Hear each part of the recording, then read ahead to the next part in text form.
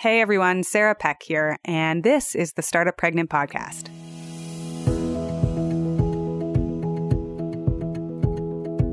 What does it mean to drop the ball?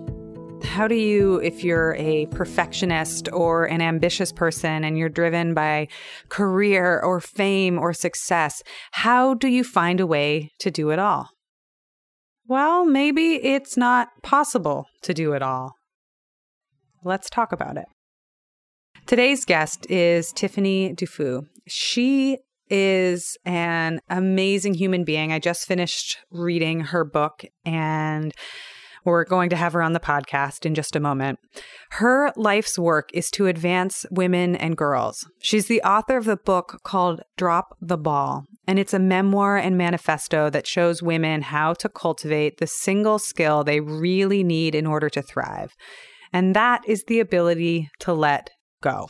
Gloria Steinem, who writes the introduction to the book, calls Drop the Ball important, path-breaking, intimate, and brave. She's been named to Fast Company's League of Extraordinary Women. She was a launch team member for Sheryl Sandberg's Lean In, and she is the Chief Leadership Officer to Levo, one of the fastest-growing millennial professional networks.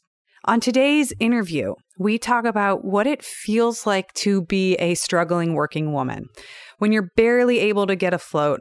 And we also talk about how doing it all is really an impossible question. So when you're stuck, when you're struggling, and when you feel completely overwhelmed, what do you do? Well, we talk about that too. We talk about what and how to change if you're overworked and exhausted. And we talk about why having a compass or a larger mission statement can really help you find out what it is that you need to say no to. And then lastly, she tells us about how she's enlisted in the power of community to build her support network. I'm amazed by how many people she is able to stay in touch with, and she shares her system for exactly how she does it. So without further ado, let's welcome Tiffany to the show. Welcome to the Startup Pregnant Podcast, where we talk to creative leaders about what it means to be an entrepreneur and a parent. I'm your host, Sarah K. Peck. So many charities to give money to. Today's episode is brought to you by HippoGive, which is a new and simpler way to support the organizations and causes that you care about. I just made a donation to Planned Parenthood. It took about 5 seconds. Go to startuppregnant.com/charity. And you can learn more about how HippoGive is currently matching all of your first-time donations up to the first $50. So if you want to donate money, go to startuppregnant.com/charity. It's super easy. There are instructions for how to do it, and there's a free $50 to donate to any charity of your choice. As always, hit subscribe wherever you listen to podcasts, and if you have a minute to leave us a review, we would love that. If you need any of the show notes from the show, head to startuppregnant.com. All right, everybody, I am so excited to have Tiffany Dufu here. How do you say your last name, by the way? Just like that. If you mess it up, you'll make it sound beautiful in French. Wonderful. I'm so glad to have you here. I read your book in a marathon sitting, and I was just rereading it. It's an amazing book. It's called Drop the Ball. We will get into it. But first, I want to ask you a question I ask every guest, which is, what was your morning like today? What time did you wake up? Are you still running in the mornings? And take us through what today's morning looked like for you. Yeah, so today I opened my eyes and Cynthia, which is what I've named the voice in my head, we all have them, said to me before I could even get out of the bed, you're not going to go to the gym again. You know, you wrote about going to the gym and Drop the Ball. And I basically had to remind her that I was managing a big birthday weekend for my husband yesterday, and all she does is sit up in my head eating nachos all day. She's never run a mile in her life. And that she should leave me alone. I'm dropping the ball on that this morning. So that was my morning. I got up and took my daughter to school and got myself to the office, but did not do my run today because I was up so late from helping my husband celebrate his birthday. So what time did you wake up? I woke up at 6. That's still so early. Women are amazing. Parents are amazing. I love looking at that. And so then what do you do? What did you do today? Did you get a coffee? How did you get to us speaking together right now? I dropped my daughter off at school and then I stopped and grabbed some oatmeal before I came into the office. I was pretty frantically sending an email to our nanny. I usually send it on Sunday night, but I crashed last night because I was doing all of that celebrating. So a number of things that normally happens on Sunday evening did not happen. So I was kind of scrambling to do my calendar, which I normally do on Sunday night for the week, to send an email to our nanny, kind of detailing the details for the week that I normally do on Sunday. So this morning was a bit of a scramble, but now I'm back on track and very happy to be talking to you. I love hearing about people's mornings because it's such an insight into what the world is actually like for each of us. And it also shows what we do and what we don't do.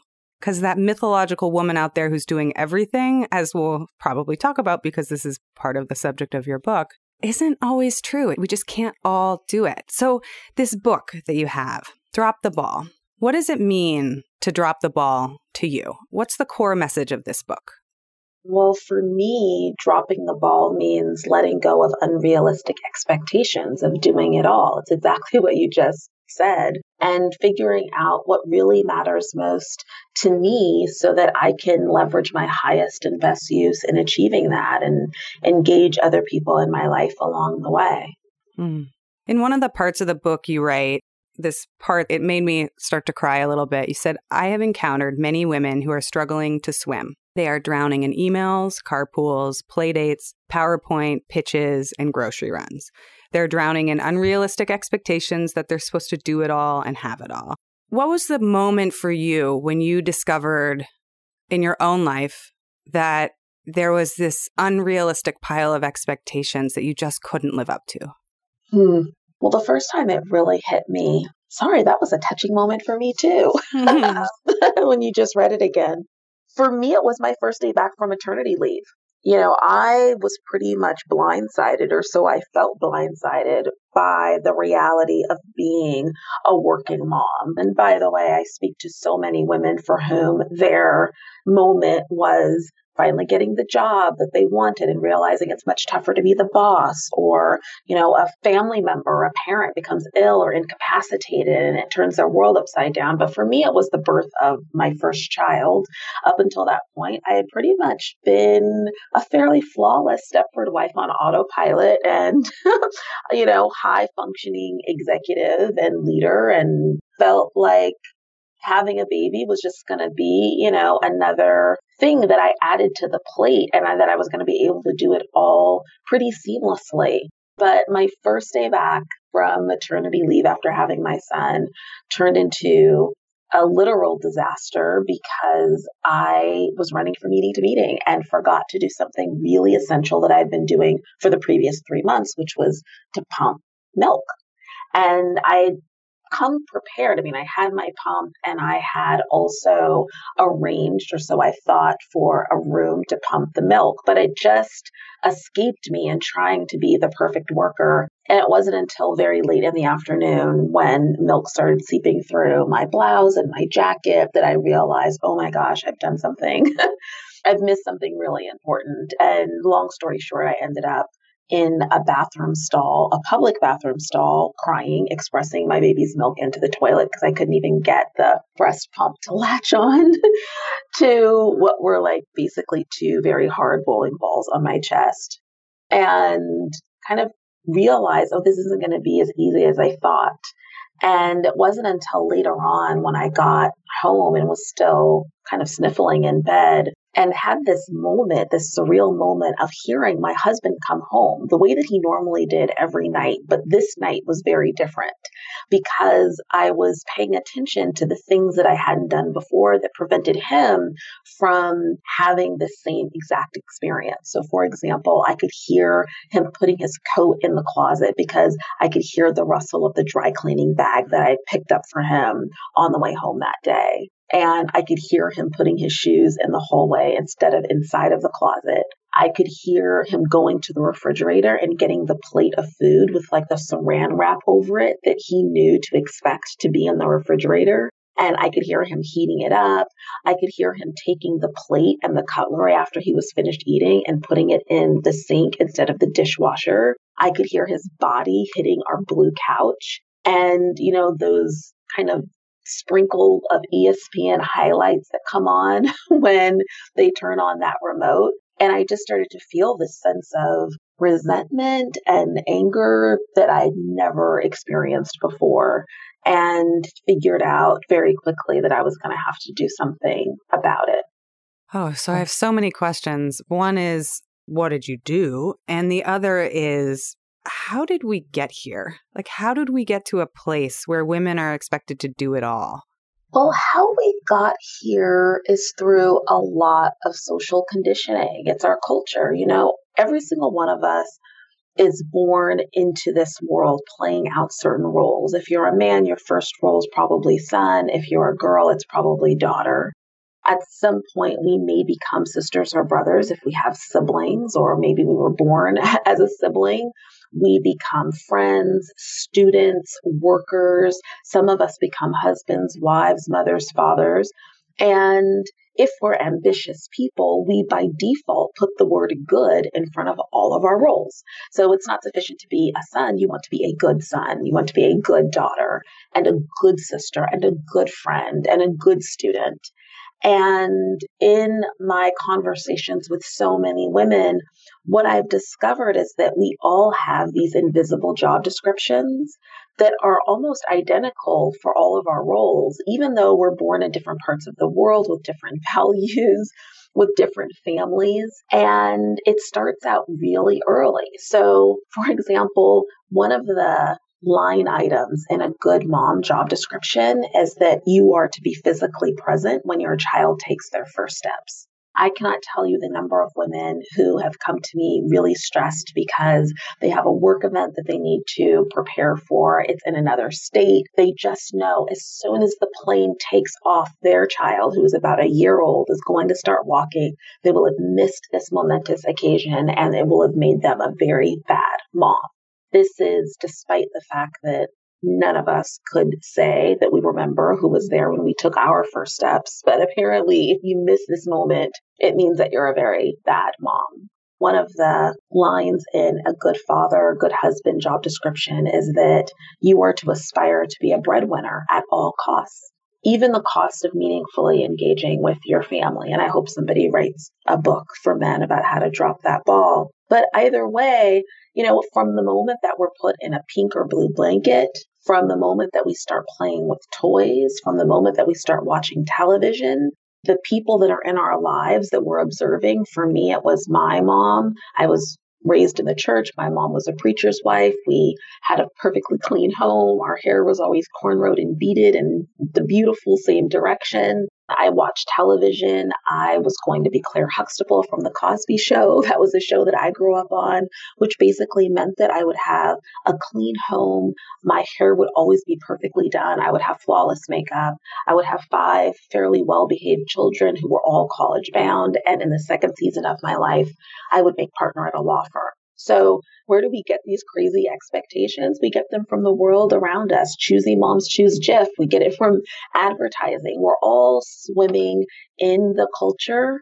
And it isn't until later on, particularly for women, that at some point it hits us. And unfortunately, for a lot of women, it hasn't hit them yet, that the expectations are really impossible to fulfill. But that's where it comes from. And one of the interesting things, because I do a lot of work with diversity and inclusion, and one of the interesting things about gender is that it's the one aspect of diversity that having close proximity with someone who's different from you doesn't necessarily create an awareness or awakening about their experience relative to gender. So, for example, with race, there's lots of research that shows when you spend time with people who are different from you, that you become more sensitive to their plight, to their sense of social justice. The same thing with people in the LGBT community. The more that you spend time with someone who might be gay or might be transgender, the more apt you are to feel empathy for them and their experience and how they're living it in the world,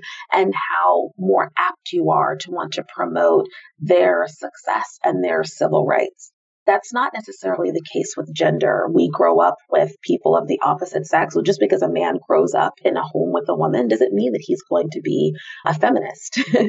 It starts more very early. Gender notions start very early. And because we all contribute to it, I did as well. Even as a feminist, one of my dirty feminist secrets was that publicly I advocated for the disruption of gender stereotypes and roles in the public sphere, in the workplace.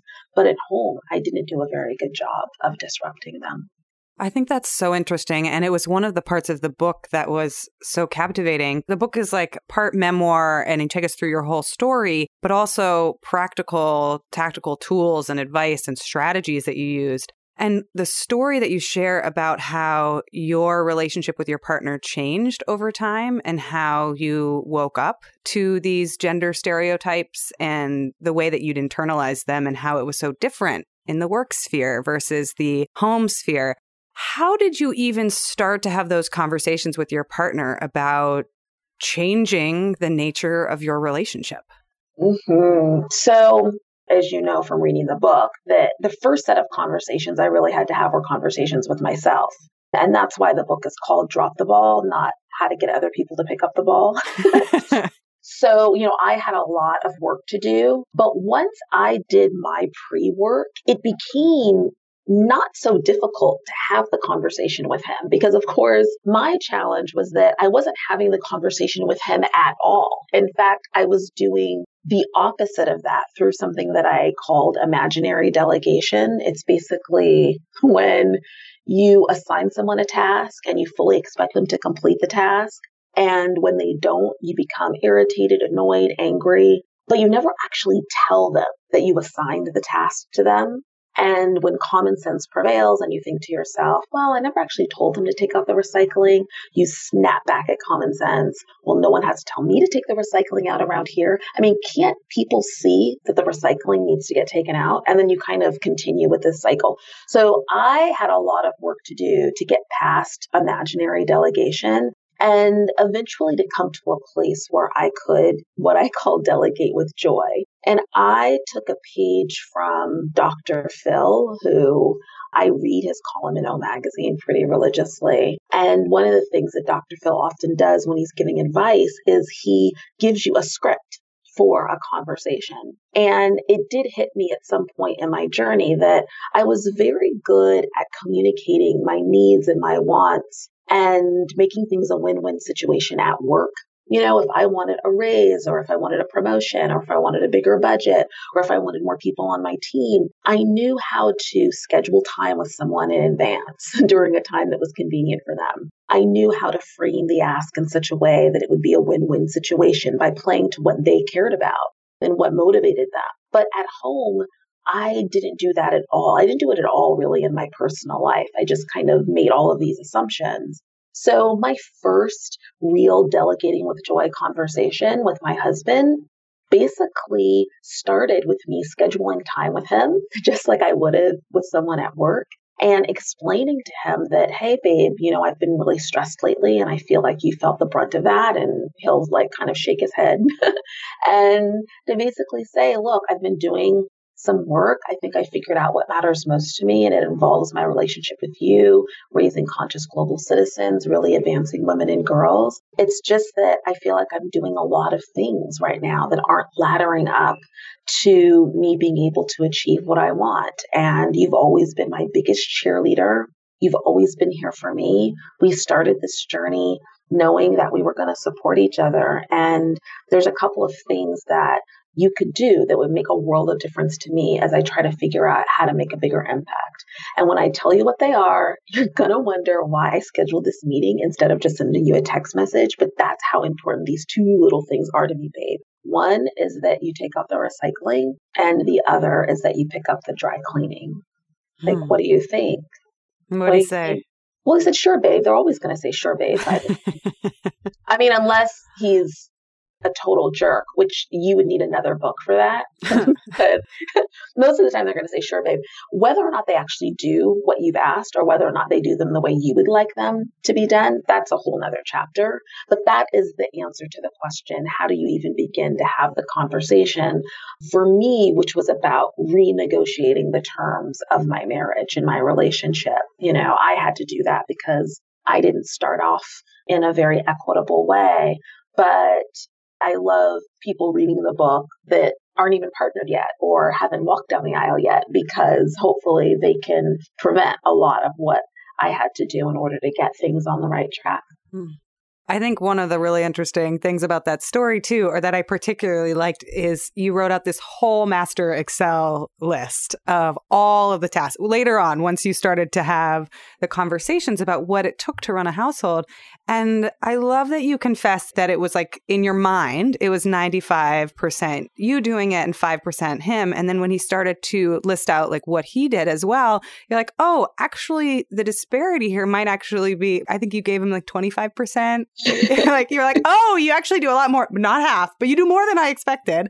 The waking up to the like chatter that happens in our minds, the story we tell about what's happening. Yes. What is this person doing? And they must be doing it for a reason. Or this is how the dry cleaning has to be done. I am so appreciative of how much of this journey was your inner journey as well.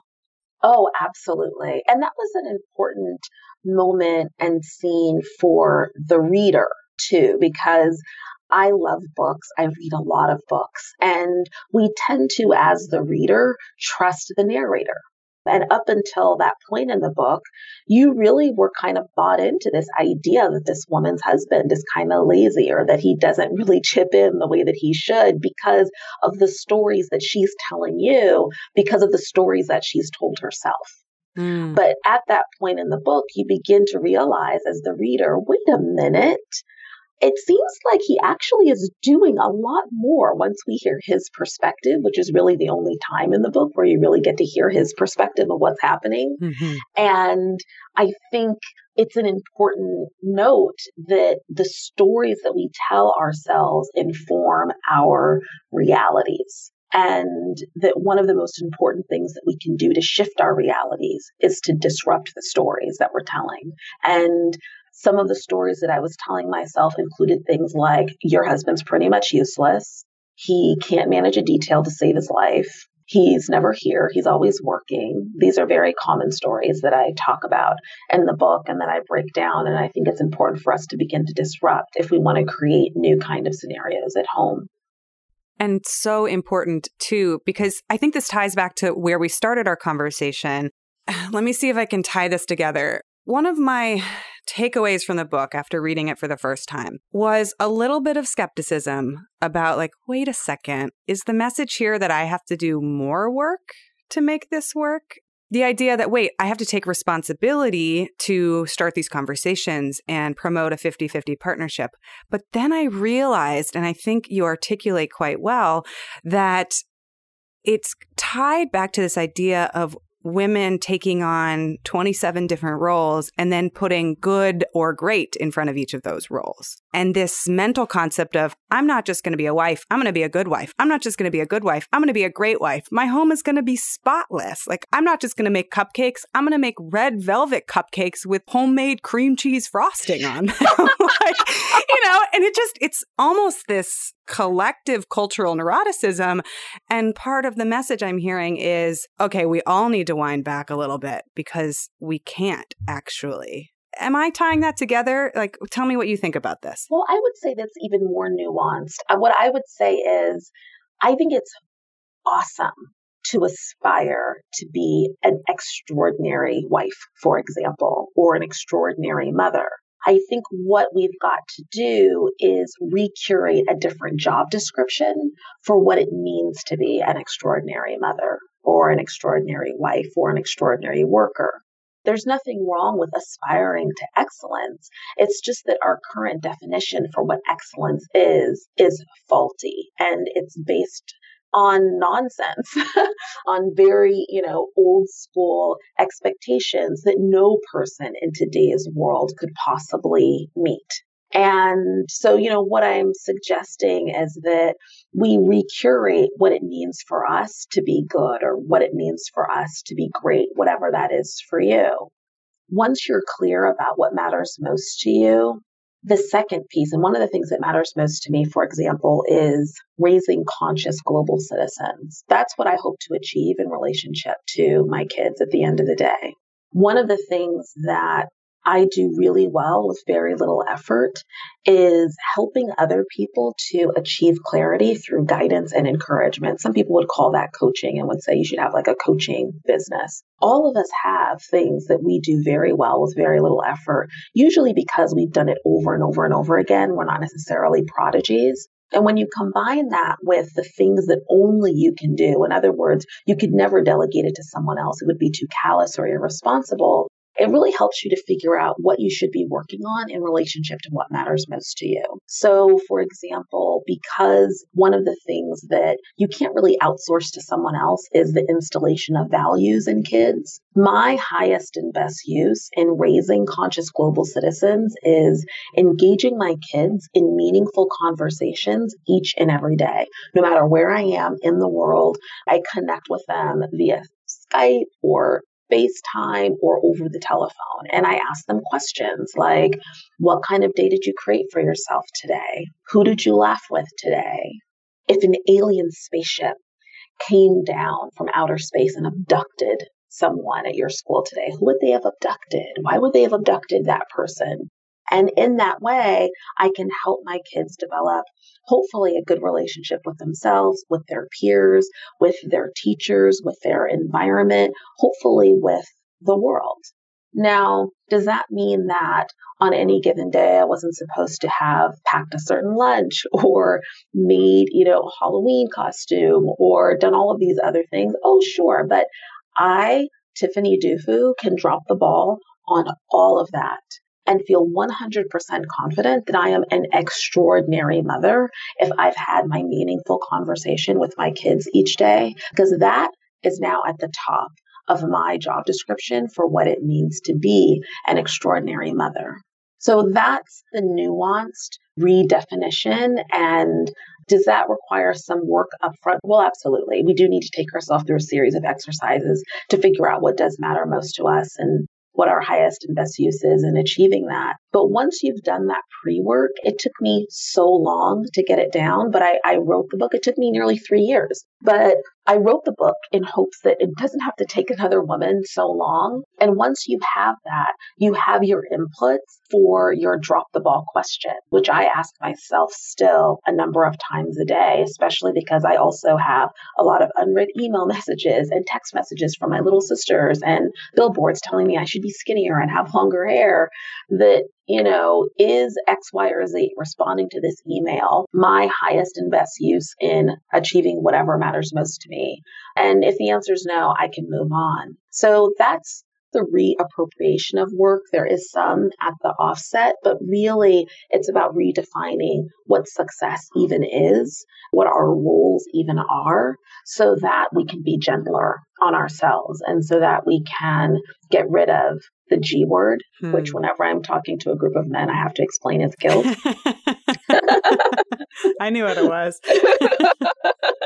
I know you knew what it was, which is it's this really insidious feeling that we've committed this moral transgression. And it's so sad to me and it's so infuriating that I speak with so many women, all of whom have amazing intentions, Sarah. I've never met with a woman who every day wasn't just trying to do right by herself, her community, her family, her workplace in order to create positive change and to do something meaningful. And yet in the process of doing that, she feels like she's done something terribly wrong. We need to just obliterate the G word. 1,000%. I couldn't agree more. One of the things that's fascinating about the way that you work is you just touched on it. And I think that create a job description for who you want to be as a wife is just such a phenomenal exercise. And this is part of a number of different strategies I've seen you use. You set up focused missions or compasses for yourself in your partnership and your work.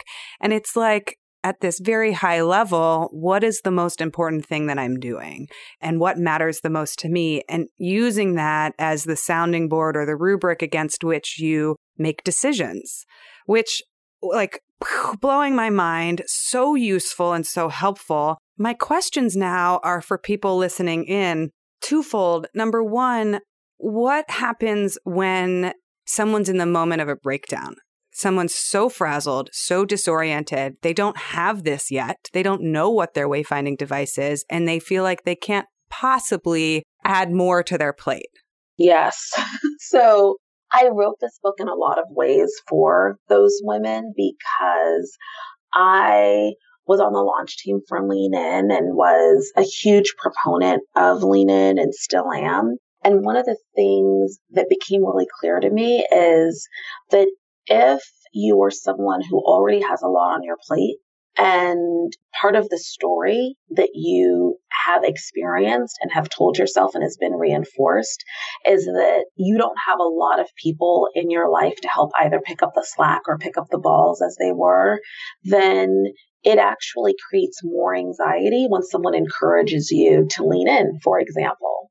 Well, one of the things that I try to spend a lot of time doing in the book is explaining that we were never meant to lean in alone, that all of us need scaffolding. So the thing that I encourage, if you haven't read this book yet, if you don't have a practice for yourself, if you haven't figured out what matters most to you, the first thing I encourage you to do is to just stop, to take a deep breath in and out, at least 3 of them, and then to reach out to someone in your ecosystem, someone in your village, someone who you love and someone who you trust, and to say to them, I know I'm calling you out of the blue and this may seem really crazy, but I need help. I'm really stressed. I'm feeling a lot of anxiety right now. If you know where it's coming from, share where it's coming from. If you don't know, just say, I don't even know where it's coming from, but something compelled me to just reach out to you to let someone know that I need help. That's the first thing that I would encourage people to do. Oh, I'm exhaling listening to that. And it reminds me of all of your amazing strategies in the book about building community and even your labeling and your intentionality of what those layers of community and neighbors and friends and sponsors are. I know I'm conflating 2 different things that you write about in the book. But before I get there, I want to ask you the second question that I wrote down, which is, so for the woman who's listening in who says, great, a life mission would be awesome. Let me start planning that. Let me figure that out. Or, a purpose or a mission statement or a compass for my marriage would be really great. What about the person who feels like they don't know? Like they try and they do these exercises and they feel stuck. Mm-hmm. Oh, you mean like most people? Yes. Right, exactly. Okay, so maybe there's someone in the world who's like walking down the street and the skies open up and rain starts falling and they drop to their knees and some voice of God says, you are here to save the orca whales or something like that. But that is not normally what happens to any of us. A purpose is simply a commitment inspired by experiences, okay? Which means that a purpose can be engineered quite easily. I could sit down with you, Sarah, for an hour and listen to you share stories about your life and engineer several different purposes that you could have, that you could commit yourself to. And by the way, it doesn't have to be for the rest of your life. Did you know as a woman, you could like decide something and then you could go back and change your mind later and decide. Stop. No. Yes, something else. So, I do think it's helpful to commit to something in the short term. If you're someone like me and you can get scattered and a bit overwhelmed with what's on your plate. But there are several exercises, the 2 that were the most helpful for me after reading a bunch of books and trying different things. One was this kind of cheesy funeral visualization exercise that was made popular by Stephen Covey in his book, The 7 Habits of Highly Effective People. And you basically imagine that it's your funeral sometime in the future, hopefully in the distant one. And that 3 people in your life, a family member, a friend, a coworker, are eulogizing you. And you imagine what you would want those people to say. And for someone like me who used to be very obsessed with lists and with tasks and with checking things off lists, it was very helpful for me to come to a place of realizing that, what I do is far less important than the difference I make, that I don't want my tombstone to say she got a lot of stuff done. She got a lot of things checked off of her list. I wanted to say something more important than that. And that exercise does a lot to help you achieve clarity about what is it at the end of this journey that you would want to achieve, and how can we then begin to project manage back from there.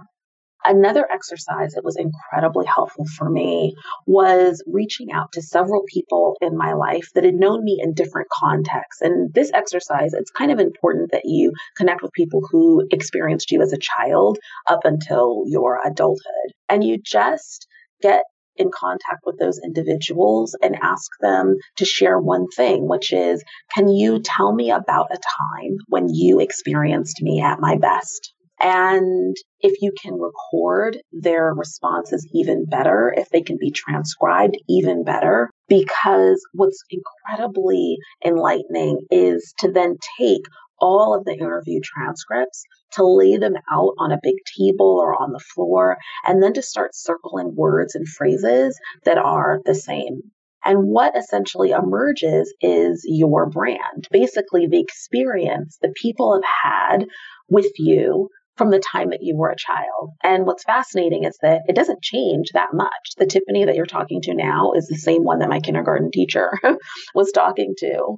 And it's really helpful in you understanding who you actually are in the world and what you should be doing and how you should be executing your purpose and your mission.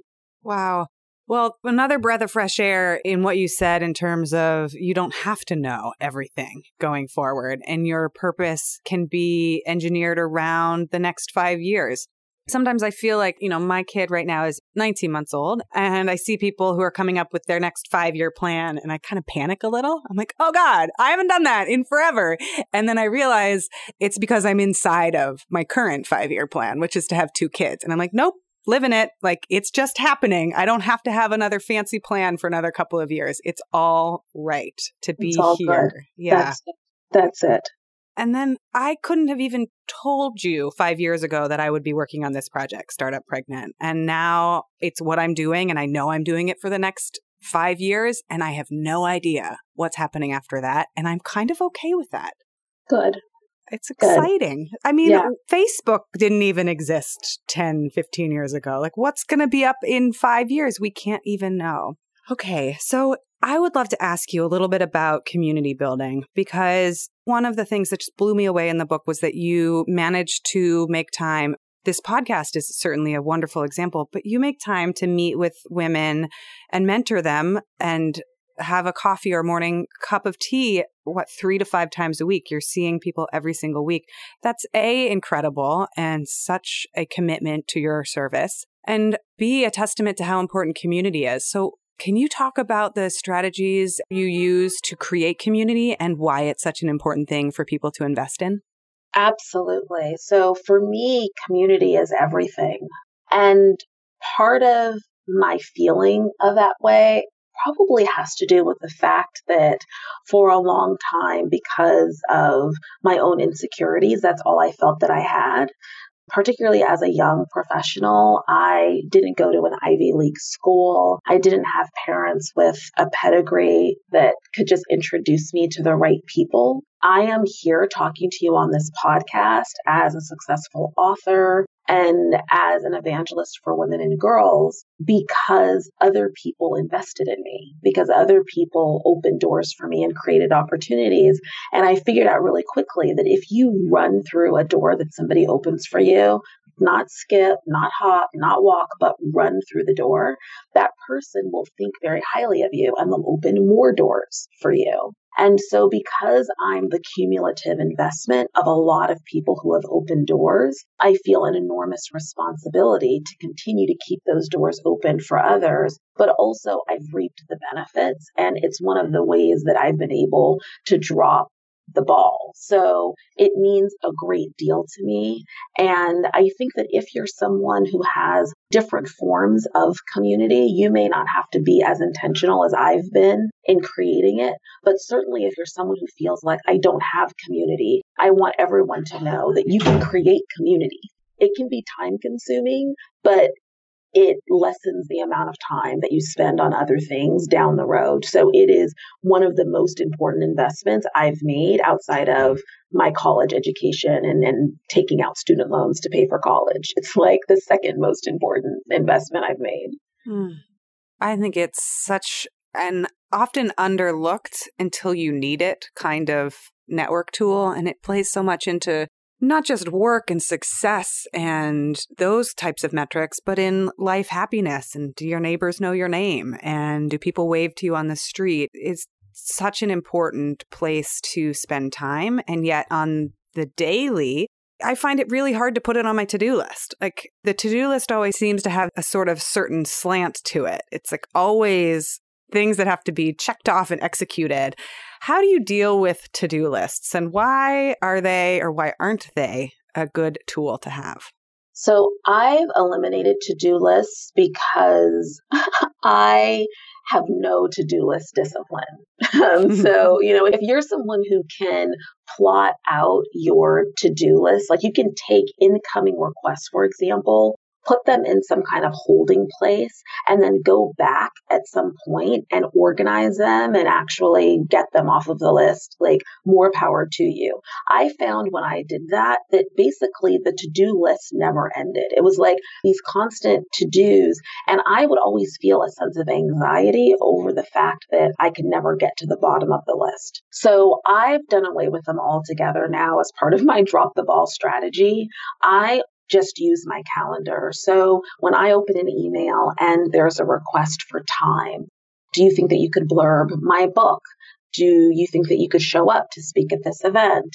Do you think that you could be on this committee? If it's not obvious, write them back with clarifying questions. When will this committee be meeting? How long are the meetings? How many pages is your book? When is your deadline? And the reason why I do that is because I go to my calendar and I see whether or not I can find that block of time in my reality, which is I only have 24 hours in a day. And if I can look in advance and say, you know what? In order to be on this committee, I basically need to, go to one meeting that's an hour long every 3 months. And I can easily find that in the calendar. I go ahead and put that in there, and I can go right back to the person and say, sure, I can do this. I've got it in my calendar. I've got it blocked off. There are times when, someone will say, I look at the review request and it's going to take me 7 hours to review the book and their deadline is 5 days from now. And there's just no way. So I go back to the person and I say, I can't do it. Sometimes I'll get a request that's really amazing and I want to say yes to it, but there's already too many other things on the calendar. So then I have to do what is so difficult for us to do, which is I have to look at who's already on the calendar, who I already said yes to. And I have to go back to that person and say, I'm so sorry. I said that I could be on this panel at your event, but I'm not going to be able to do that anymore. I'll try to find someone to replace me, but I'm just so sorry. I need to cancel this commitment so that I can take, the other event that I want to be at for this other organization and put it on there, for example. Just using my calendar as a way to manage my to-dos has been really important for me to keep it real about whether or not it's even possible to get things done. I don't know what type of calendar you use, but that reminds me, I think Google Calendars has a new setting that can add in the commute time for things. And it blew my mind because I was like, oh, right, I don't actually have that. Like the only thing I can be doing there is reading the book for the person I'm going to be interviewing next. Yeah. So in the year or so since you finished the book, and I'm assuming you've sent the manuscript in at the end of last year, but you included parts of the election. By the way, how was that? I, like many people, thought that Hillary Clinton was going to be our president at this very moment. And the day after the election, I called my publisher to say, oh, holy crap, that is not what's going to happen. I need to go back into the book. The book was practically on the printing presses with an assumption that she would be the next president. So I basically did a last minute poll the day after the election and edited the book to reflect our current reality. So that was just a very incredible luck of timing that I was able to pull it. I had probably a 3-day window to make those changes. I was estimating because the book came out in February of Yes. 2017. I was like, Yes. so her manuscript must have been due. But how did she write about the Yes. election? So I was Yes. wondering. But so now it's been almost a year since you submitted the work and even longer since you started thinking about these ideas. I'm curious, how has your understanding of dropping the ball evolved and changed in this last year? Well, it's needed now more than ever before for several reasons. One is that though this seems like a book about work-life balance and, achieving more by doing less, my agenda for this book was really around women and leadership and the fact that I've spent the vast bulk of my career trying to figure out how we get more women at the highest levels, because we need diversity in order for us to innovate new solutions to the very complex problems that we have. And this past year has just reiterated even more the urgency of having women in elective office, having them at the tops of corporations, having them curating the public policies and the workplace practices that impact every single one of our lives. So, the truth is that I don't want women to drop the ball just because I want them to have more time on their hands. I want them to drop the ball because I want them to pursue the highest level of leadership that they possibly can. And what I heard over and over and over from women is, I would do that, Tiffany, except that I have all of these other responsibilities and I'm only one person. And so I need to negotiate between the two. And drop the ball was my response to that in a lot of ways, to say, I get it. I really get it. Let us figure out how to stop before you lean in and figure out what balls can be dropped so that you can create a life that you're passionate about, but more importantly for the entire world, so that we can benefit from your ingenuity and your creativity at the highest level possible. It was such a call to arms. Maybe that's not the right phrase, actually, now that I say that out loud, but it was such a rallying cry to women who are in partnerships, who are aiming for leadership positions, who have very promising careers and then get stuck in that time that you call kind of the middle management.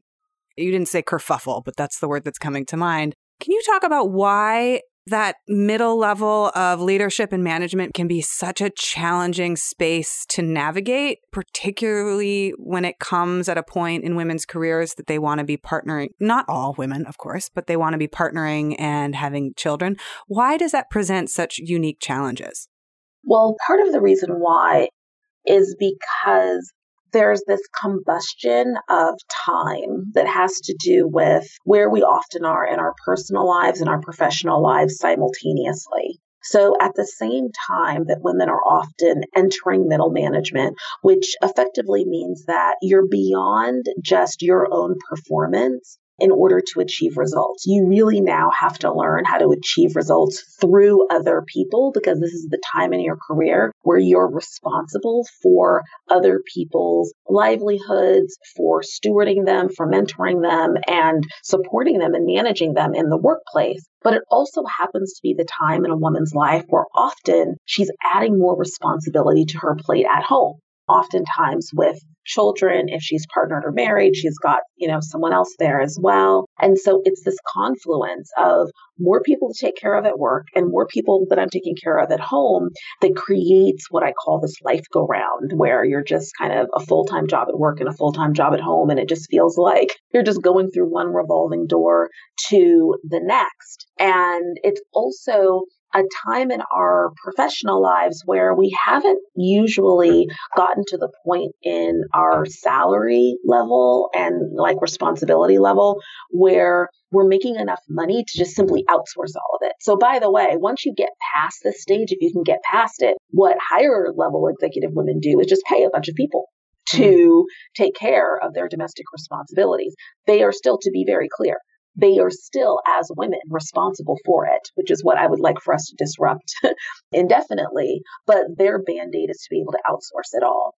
Most of the time, though, for the average woman, you're not making enough money to be able to do that. Certainly, that was my experience. And so I really did have to figure out how am I going to still accelerate my career, which I think is really important for the economic benefit of my family, but also because I love my work and it helps me to make a difference in the world, and simultaneously take care of things on the home front without being able to afford to just hire staff. It's this class catch-22, not just class, but race, gender, all of it. And if you had enough money to outsource it, you would have more time to be able to do the work. It's such a challenging place to be. How do you work with people that are in that space where it feels like it's just, I'm stuck, I'm not able to level up yet. Now I have hundreds of thousands of plates flying towards me, because it sounds like from your book that you were able to get through this period. And then at the end of the book, you write about how you were appointed as president and you had more leadership positions and even more doors opened up to you.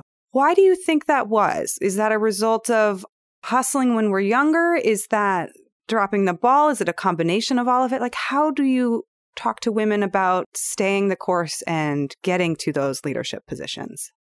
Yeah, I mean, it's all of that. It's really about being able to see the forest from the trees. And on a day-to-day basis, particularly if you're feeling any sense of anxiety, it's very hard to pull out from the day-to-day. But that's exactly what's required in order for us to get to a point where we can say, you know what, this just came over the fence, or I just got this email, or this is happening. But I am not going to worry about it because I have all of these other things that are really important to me. When, ever I sit down with someone, and I sit down with a lot of women who are really stressed, Sarah, and who are feeling the effects of that, whether it's physically through their body, their relationships with other people are broken, and they kind of just spew off everything that's going and how challenging it is. I'll start with, what's your story? That's how I always start my conversations with women. And that's when I get to hear where they're coming from and what their challenges might be, what their opportunities might be. The next question that I ask is, what matters most to you? And usually people rattle off different areas of their life. My family's important. My marriage is important. My kids are important. My career is important. But what I'm trying to help them arrive at is, what do you hope to achieve in relationship to each one of those areas, right? Because that really can help us narrow the scope of what we should really be focused on or be feeling any sense of anxiety about in order for us to be our best selves. Now, it's difficult for us to get at that in one conversation. So, oftentimes I'll send women off with exercises and more work to do. That to me is really the first step for all of us, by the way, for men too, really getting clear about what matters most to us in order for us to be able to even take a step back. And so sometimes that does require you taking 20 minutes or 30 minutes or an hour or something and just kind of taking yourself out of your current environment so that you have some moments to reflect. But it's well worth the investment. Tiffany, I could ask you 100 more questions, and I know that everybody listening is taking notes and getting so many insights. And I want to say thank you so much for taking the time to share all of this with people. There's so much more in the book, too, for everybody listening. She has really wonderful guidelines for creating community and the 4 questions she asks her family and the research that shows why gratitude is so important, and also how a lot of this is harmful not just to women, but also to men and their role in partnerships and work and in leadership. So I heartily endorse finding a copy of this book. Tiffany, where can people find you on the interwebs and find out about the work that you do? They can find me at tiffanydufu.com, TIFFANYDUFU.com. And if you're like most very busy women, I also encourage you to download the book on Audible. I read the book so that you could listen to it while you were doing all of the other things that are on your plate. I love that. That's probably really wonderful because I know that you were an English major and then got a master's, I believe. And so the storytelling that holds together the whole book makes it just such a pleasure to read. Thank you. Yeah, sounds like a great way to listen to it. Thank you so much. I hope you have a wonderful week, and I cannot wait to share this episode with everyone. Thanks, Sarah.